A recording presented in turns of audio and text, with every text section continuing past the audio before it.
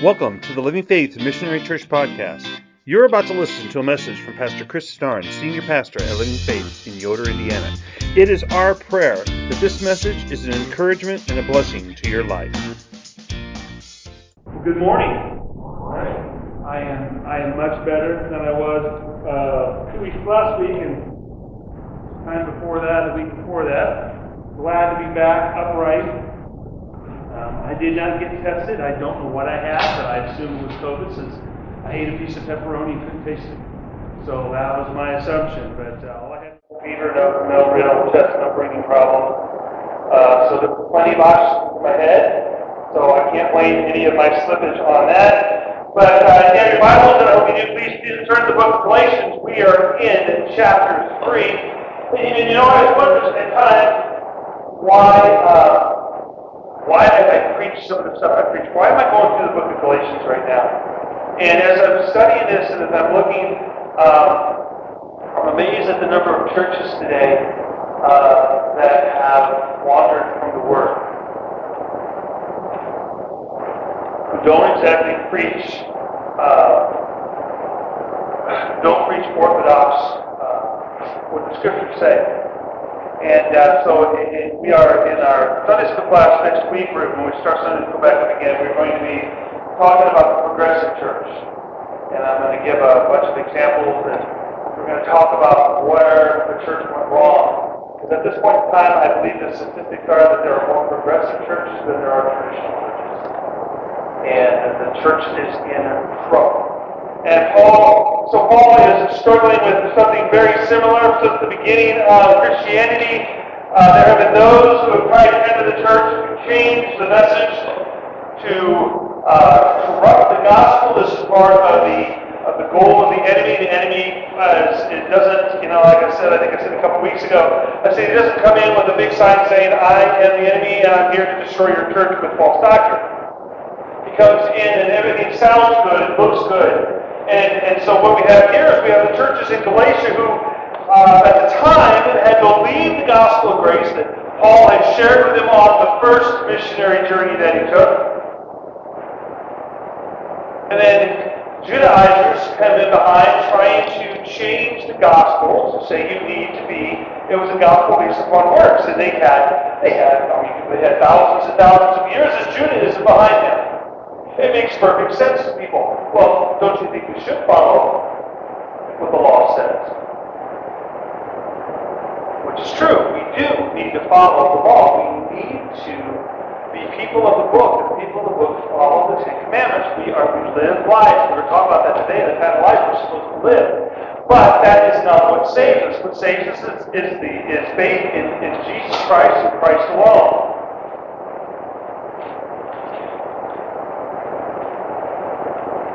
What's unfortunate about the gospel is that, like many things in our lives, the gospel of grace has a tendency to leak. We may have grown up in the church, we may have studied the gospel, we may have been to all VBS, been out Sunday school, we're always in church.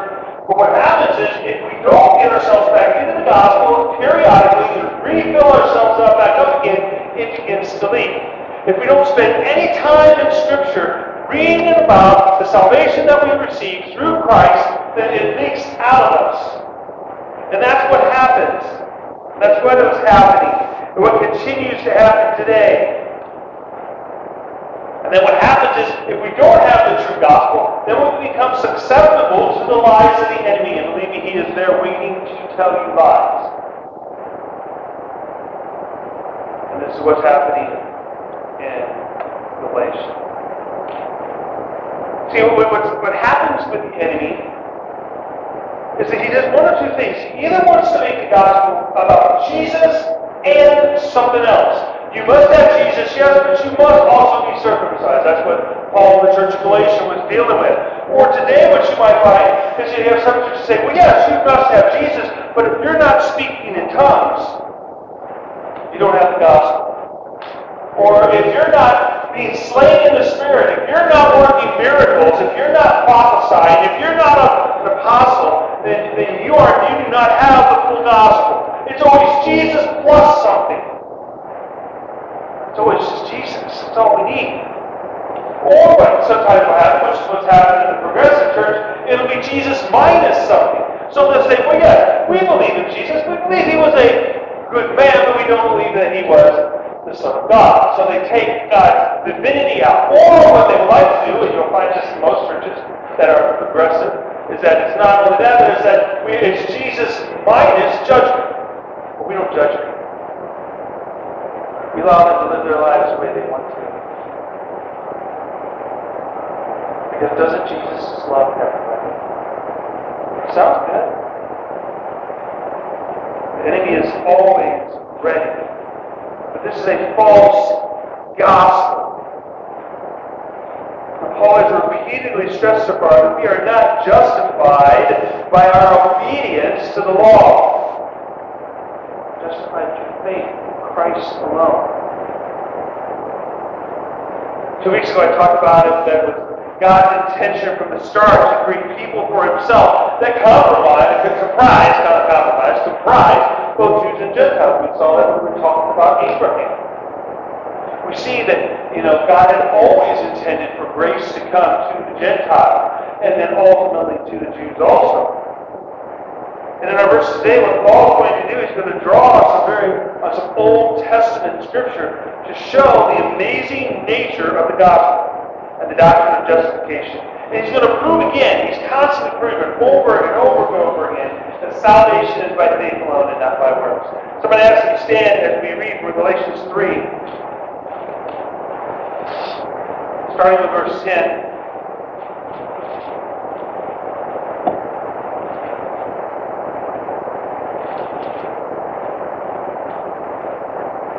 That's what it says.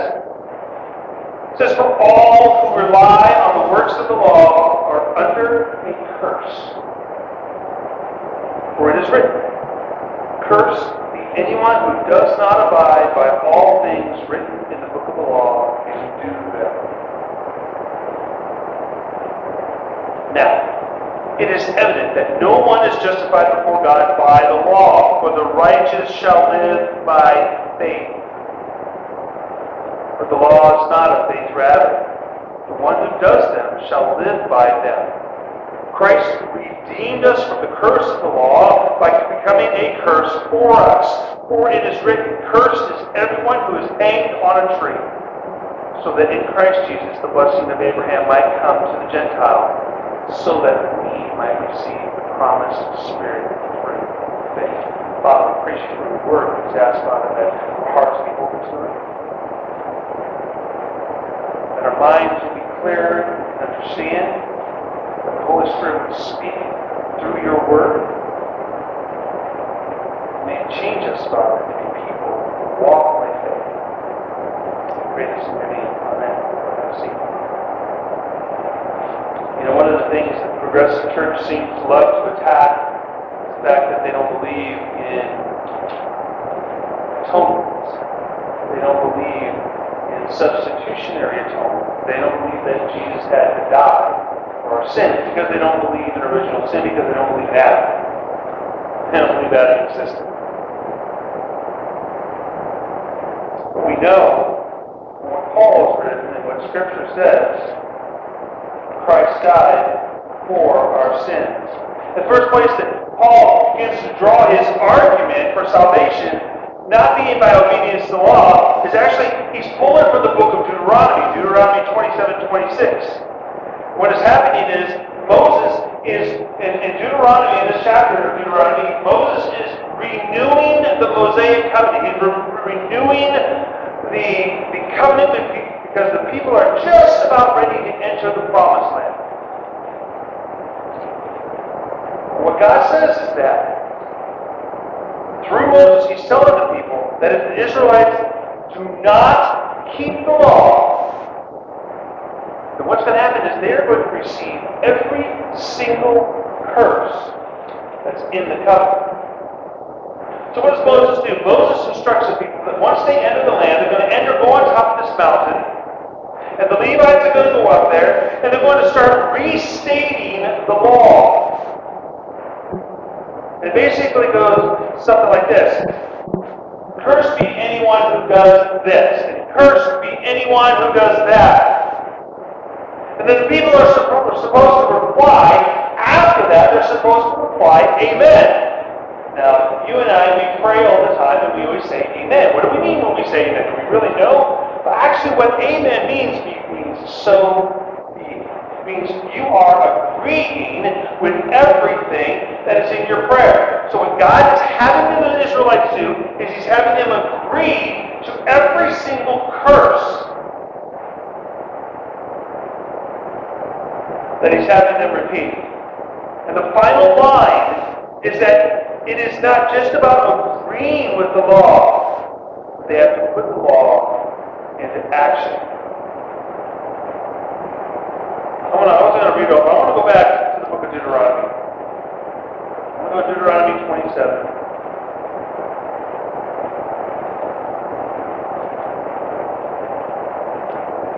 I just want to read some of these curses.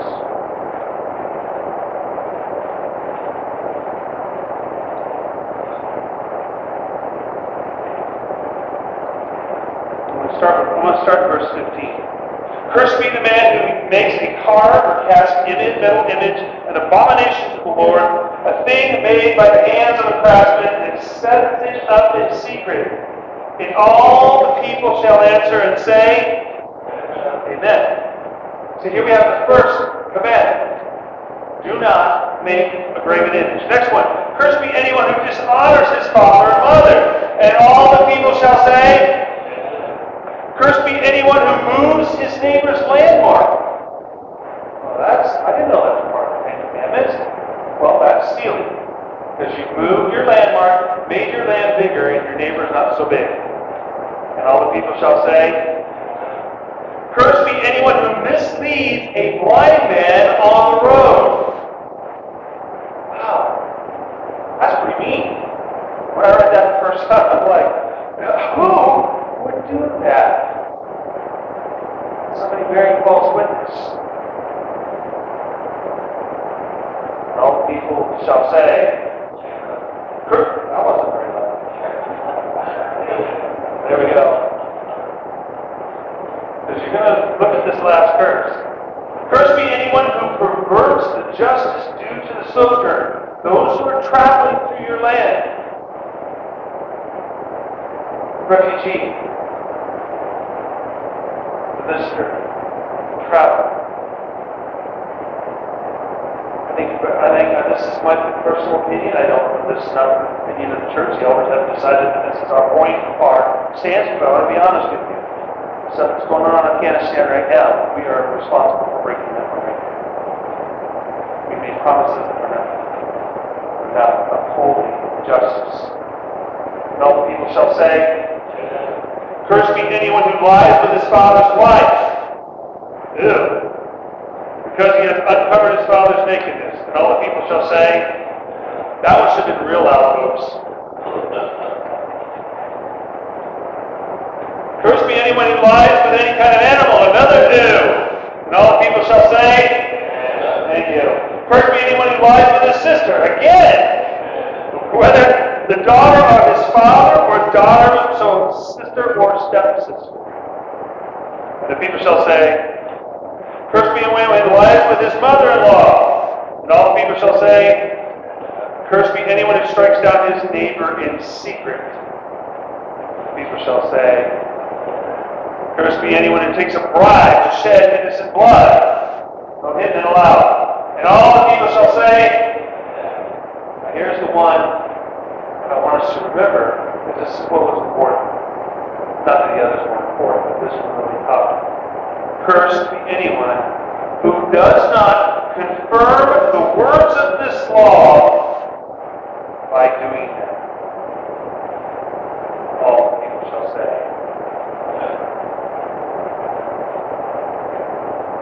Israel is bound.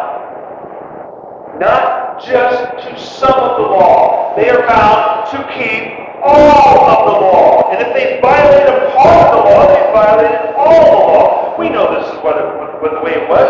In the book of James 2, 10-11 says, For whoever keeps the law but fails in one point has become guilty of all of it. For he who said, Do not commit adultery also said, Do not murder. If you do not commit adultery, but do murder, you have become a transgressor of the law. I want you to think of it sort of this way. You're driving down the road, and you run a red light, and you see those wonderful flashing lights in your back of your window, and you're hoping he just wants to pull you over and tell you how wonderful you are, but that's not what's going to happen. And he comes up and he says, "Sir, may I have your driver's license and registration and insurance card?" And you give it all to him, and he comes back and says, "You know why I pulled you over?" And you're like, "Yeah, I ran a red light, so I want to give you a ticket." And you say, "Well, but officer, did you see that when I did it, I wasn't speeding? Do you not see that my tag on the back of my car is valid? Did you see that I had my hands at 10 and 2? It doesn't work that way. You break part of the law, you're guilty of breaking all of the law. It doesn't matter. Keeping the law, the problem is keeping the law cannot reverse the curse. We are still transgressors. In fact, the law shows us where we've fallen short.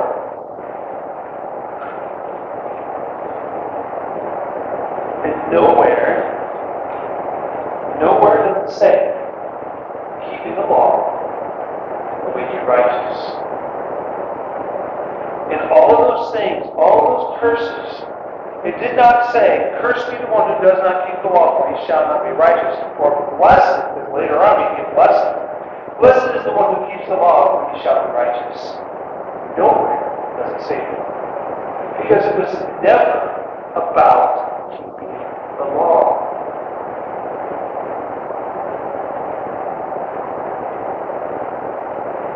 Because if you believe that keeping the law will save you, you are under a curse. What happens next is Paul will go on and he's going to quote another Old Testament scripture. And this is what he's going to quote. He's going to quote actually from the book of Habakkuk. And Habakkuk takes us back to a time of a threat from Babylon and the invasion of Judah. The northern kingdom had already been taken by the Assyrians. They had been sinning. And I don't know about you, but if my neighbor gets arrested for doing something, I'm pretty sure I'm going to learn I probably shouldn't do the same thing. But the southern kingdom didn't learn. And they are doing the same thing that the northern kingdom had done. And Habakkuk, this prophet, and even though Israel had stood on the doorstep of the promised land and they swore faithfully to obey God's laws, they abandoned them. They had abandoned God completely and living seriously wicked lives. So what happens is Habakkuk is complaining. He's complaining to God that Israel is no longer a holy nation. Babylon's threatening the invasion. And see, the answer that Habakkuk gives, you would think this is what God would say. If Habakkuk is crying out to God, saying, "God, we're no longer a holy nation. What do we do?" Well, God would say, "Start doing the law. Start living the way you're supposed to live. Start turning to me. Turn away from the idols. Do all these things." But that's not what God tells him.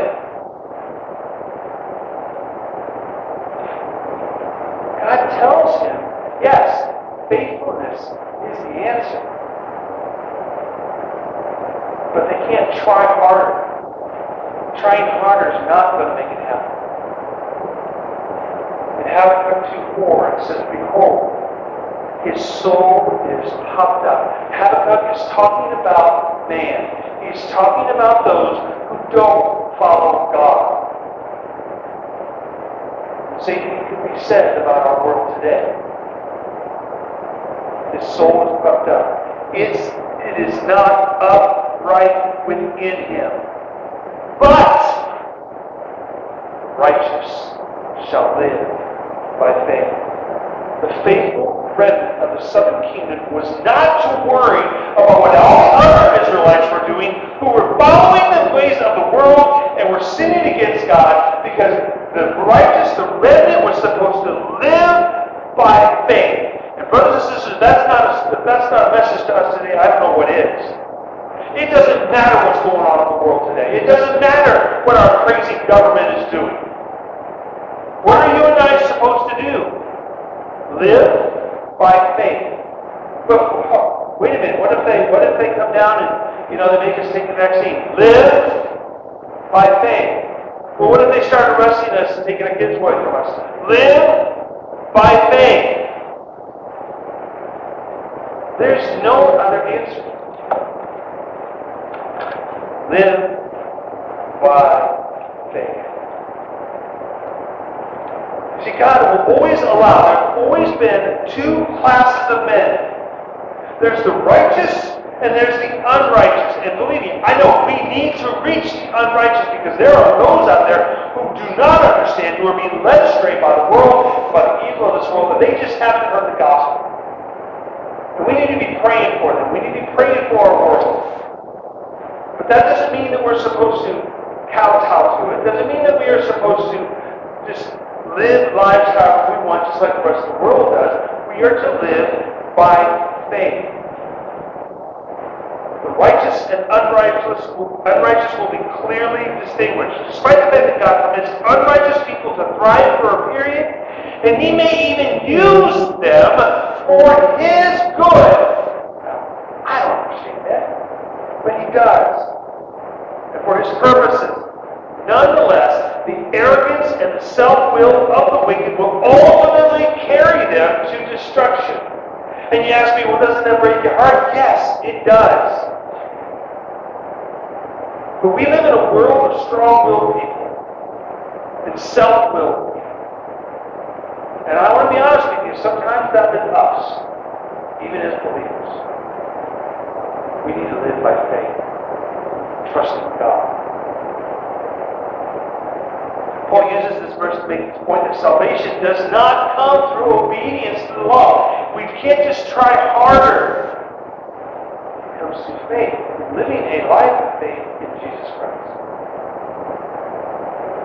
I'll get to talking to you about what that means. That looks like towards the end. What Paul does next is he pits faith and works against each other. Galatians 3:12 says, "But the law is not faith, rather the one who does them shall live by them." He's talking about both. He's talking, if you live by the law, you believe in the law, you're going to live by the law. So what does that mean? If that's the case, then if you and I live by faith, we better be living. We say we live by faith. If I say I'm a believer in Jesus Christ, I darn well better be doing it. At all times. Not just when I'm in public, but when I'm in private. When I'm home, alone. And then he goes again, and he quotes an Old Testament scripture. That's why I don't understand if anybody says you can disconnect the Old Testament. It's impossible. He goes back to Leviticus, of all things. That's what Leviticus says. You shall therefore, Leviticus 18:5. You shall therefore keep my statutes and my rules, and if a person does them, he shall live by them. I am the Lord. See, Leviticus 18 is a chapter on sexual immorality. I'm not going to go back and read all of that. It's all about sexual immorality.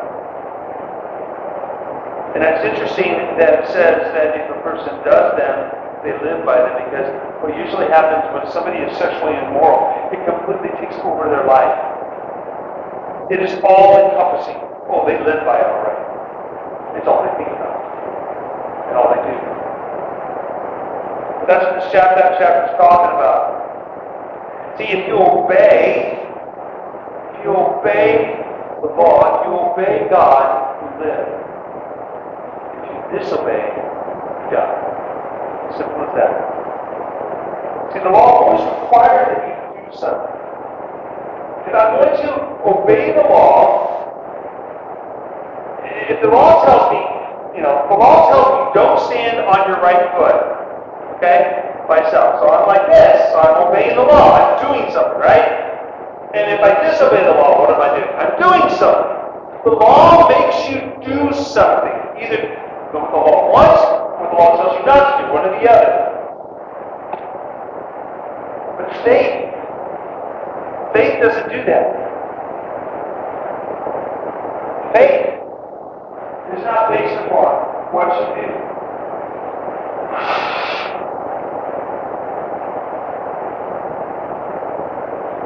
Faith is the exact opposite. So when Scripture tells us that we are justified by faith, that means that our justification has nothing to do with what we do. Well, Pastor, I thought you said we're supposed to live by faith. Yeah, we are. Faith is what drives us. It's not what we do. We do live by faith, and we do righteous things. But we do it because of our faith, not because of the law or anything that it tells us to do or not to do. See, there are two possible ways to salvation. One is to keep the law perfectly. To do everything that the law requires and do nothing that it disallows. And guess what? There's been no mere man since the fall that has been able to keep the law perfectly.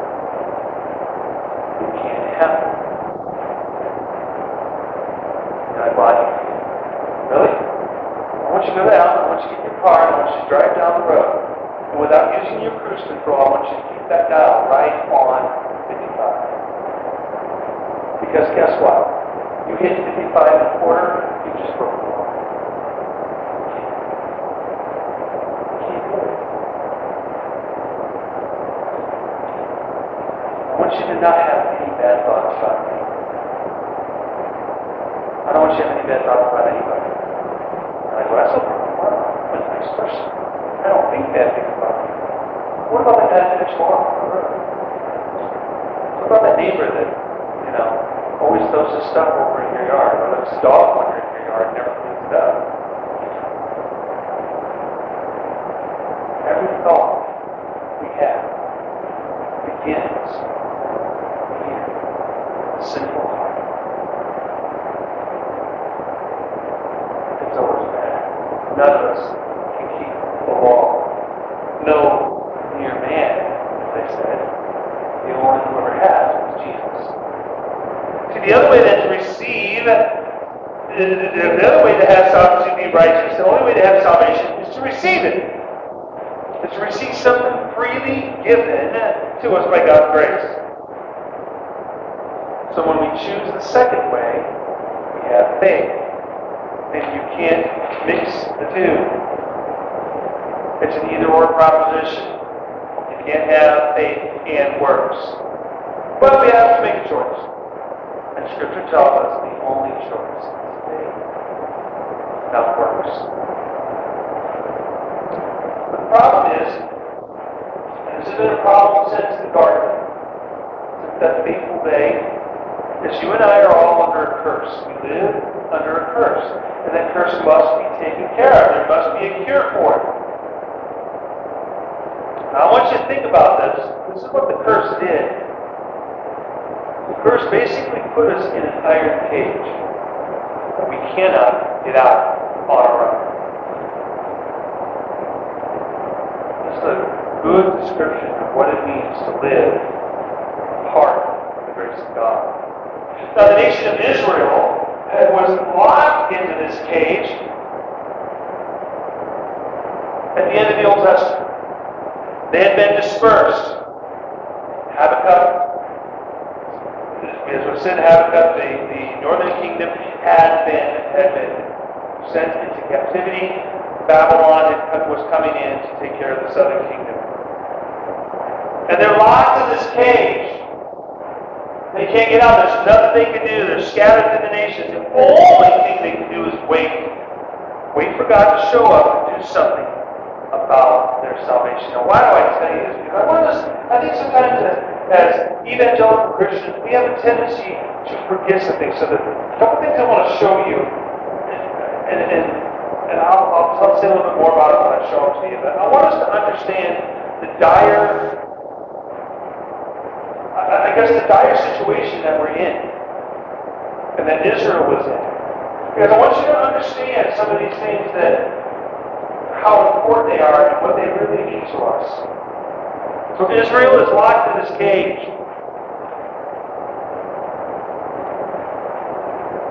Waiting for God to show up and do something.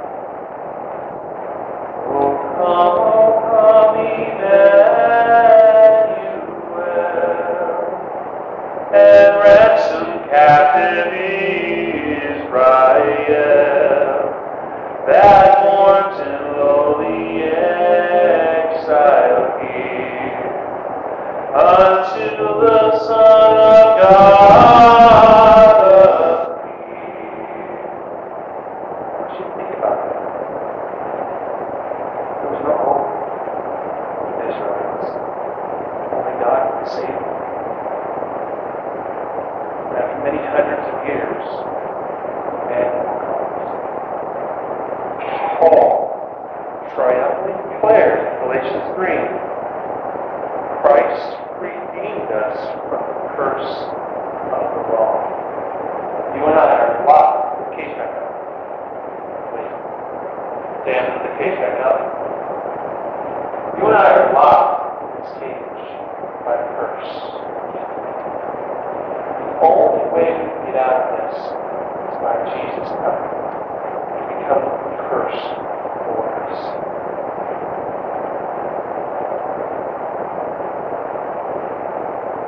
Christ redeemed us from the curse of the law by becoming a curse for us. For it is written, cursed is everyone who is hanged on a tree.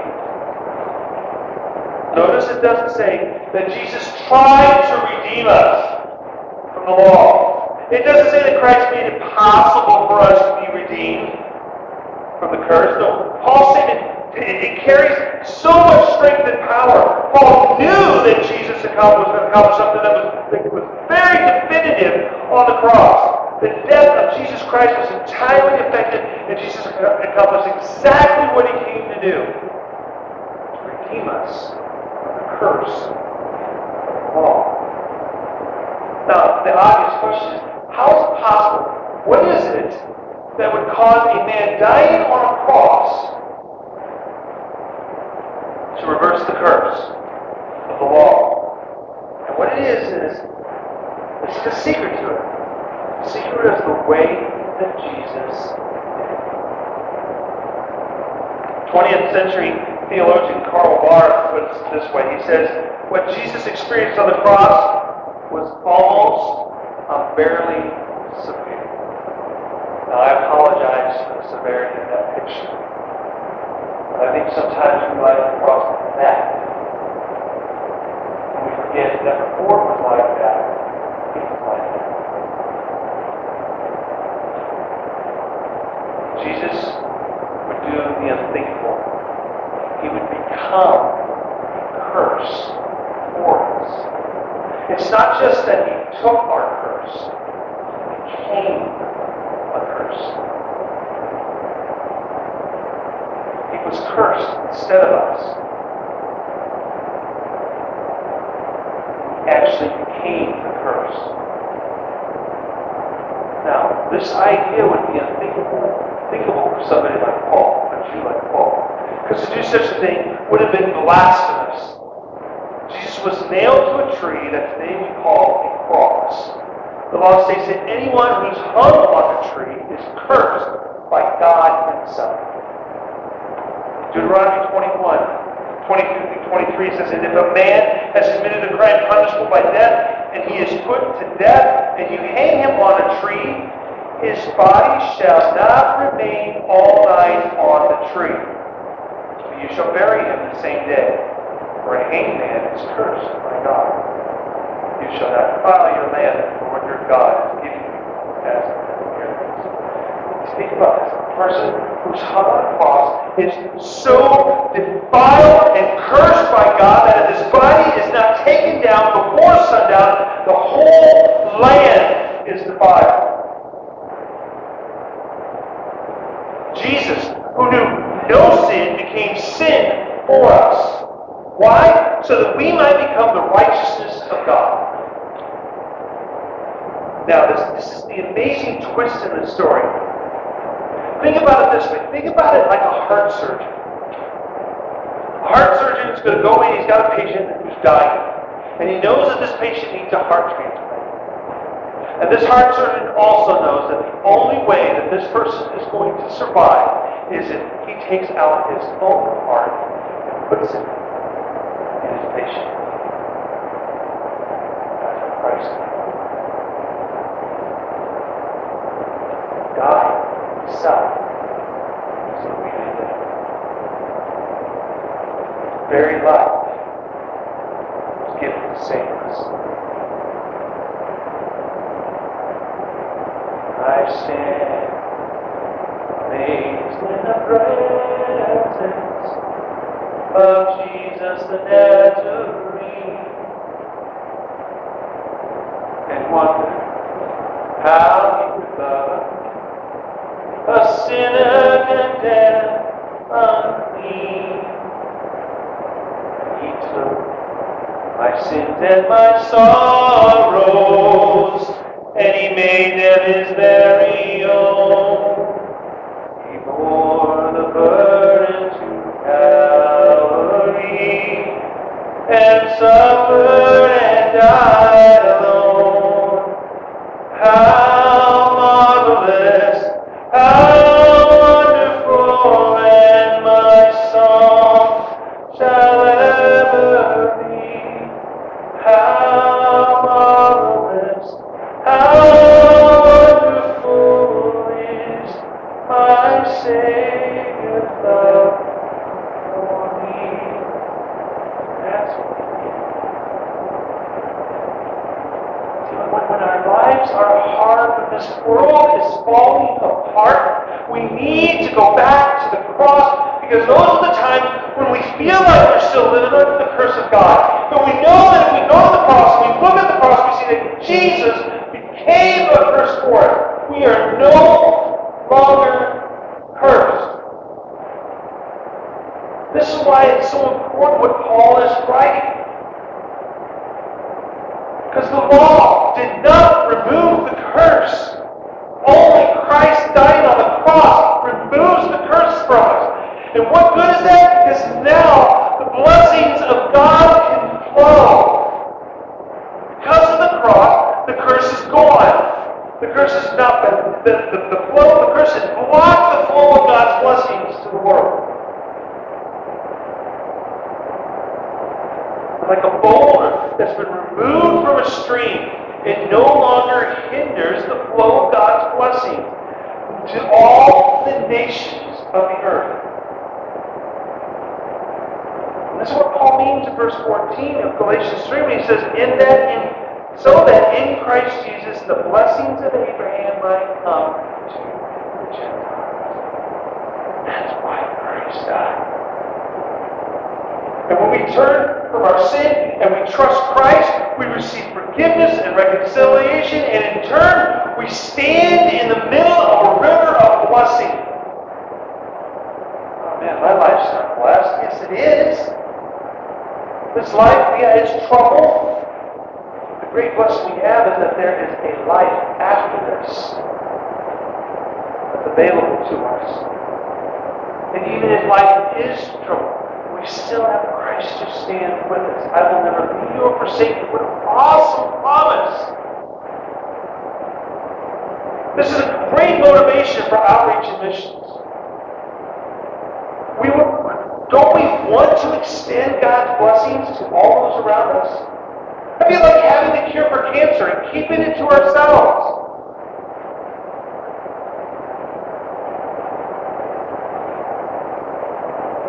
We want people to experience the blessings of God. Every person we know in every nation, tribe, and tongue. But see, the great thing about it, this is what Paul says, the great thing about it is that Jesus' death did not just bring blessings to the Gentiles, it also brought blessings to Israel. Oh, they were God's chosen people. Oh yeah, they had already fallen. Because now the Holy Spirit flows to the remnant of Israel. They too experience renewal through the Holy Spirit when they embrace their very own through faith.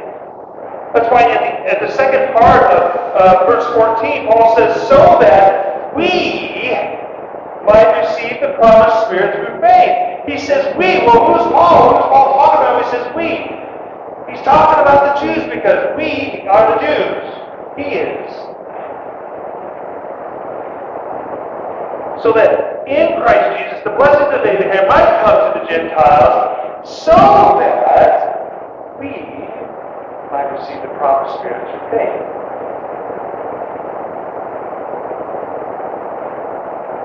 Israel's prophets had prophesied that one day God would restore the nation of Israel by removing her sin and sending the Spirit. And that's exactly what occurred at Pentecost. Acts 2. Peter says this, Jesus, God raised up, and of that we are witnesses. He says, we saw it. Don't doubt us, we saw it. Being therefore exalted at the right hand of God, and having received from the Father the promise of the Holy Spirit, He has poured out this that you yourselves are seeing and hearing. Peter's saying, He's doing it. The Holy Spirit's here. The promises of the prophets have been fulfilled. See, the problem is that the renewal of Israel is not yet complete. A day is coming when all of Israel will be saved. And we can discuss this, we can argue about it. Does it mean a remnant? Does it mean everybody? I believe it's a remnant. I believe. I don't believe that all those people who died in their sins as Israel are going to be saved. I don't believe that. But there will be a remnant, a representation. Think of the 144,000. This is what Paul tells the church of Rome. He says, lest you be wise in your own sight. In other words, don't think too highly of yourselves, Gentiles. I do not want you to be unaware of this mystery, brothers. A partial hardening has come upon Israel until the fullness of the Gentiles is coming. We're living that right now. And so it remains true today. One day that hardening will be removed, and then, as it says in verse 26, and in this way all Israel will be saved, as it is written, the deliverer will come from Zion. He will banish ungodliness from Jacob. When Israel is fully renewed, this will mean even greater blessings for the Gentiles. I mean, we have amazing blessings now, partial. We're part of God's family. We're grafted in. We have received the Holy Spirit. We have hope of a new world after this one is destroyed. We have the Holy Spirit who's with us daily. We have so many blessings because Israel has been partially restored. Let's see how much better it will be and what it will mean for all of us when they are fully restored. This is what Paul is talking about. This massive enfolding of all people into the people of Israel. All under Christ. The coming of Jesus Christ in the world to die in our place on the cross, becoming a curse in our place, has allowed God's blessings to freely flow. The way is now clear for God's blessings. God has done this because only Christ could accomplish it. The law could not. We must live by faith and encourage those who do not do so to flee from sins of the flesh, to hide themselves in Christ as their only hope. See, in order for you and I to be effective channels of blessings of God, we must live by faith. This means that we need to have the mind of Christ, our Savior, and our minds must be conformed to His mind. Our hearts must be saturated with His Word. His peace must rule in our lives in everything we do. His love must fill us till it overflows. We must humble ourselves so that we can exalt Him. If we keep exalting ourselves, we'll never be able to exalt God. Exalt Christ. His strength and courage must be be ours as we run the race set before us. Not looking to the left, not looking to the right, but looking onward, upward, towards Jesus Christ. We must seek the lost, so we can win them to Christ.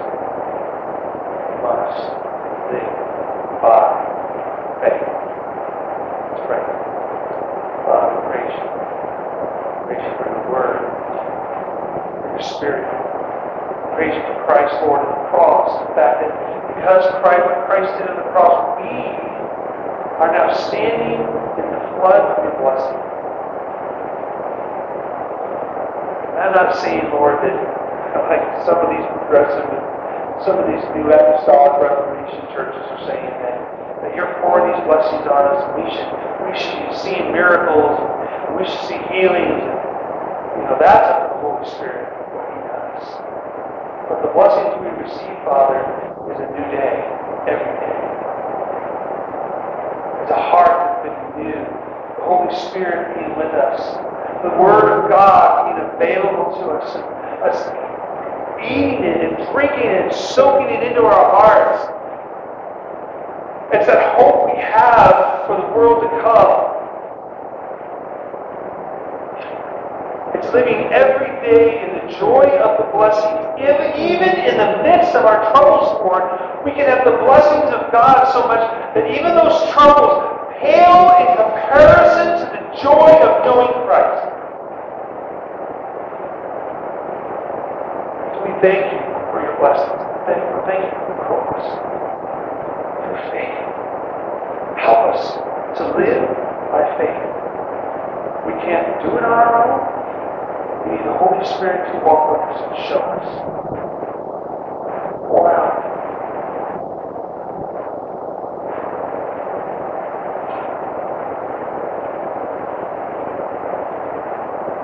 Help us to always remember, Lord, it's not you. It matters is that we believe.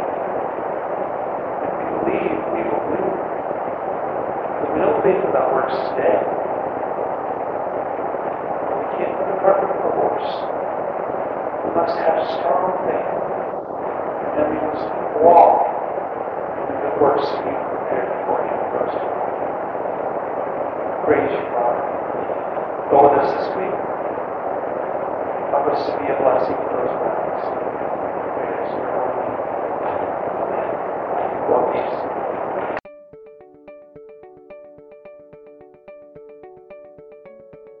Thank you for joining Living Faith on our YouTube channel.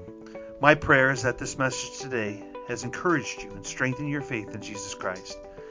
We would love to connect with you, so please subscribe to our channel and hit the bell so that you get updated when we add a new message. Also, please leave any comments you might have in the comments section. We would love you to join us live for our service on Sunday mornings at 10 o'clock. We hope you have a great day today. God bless.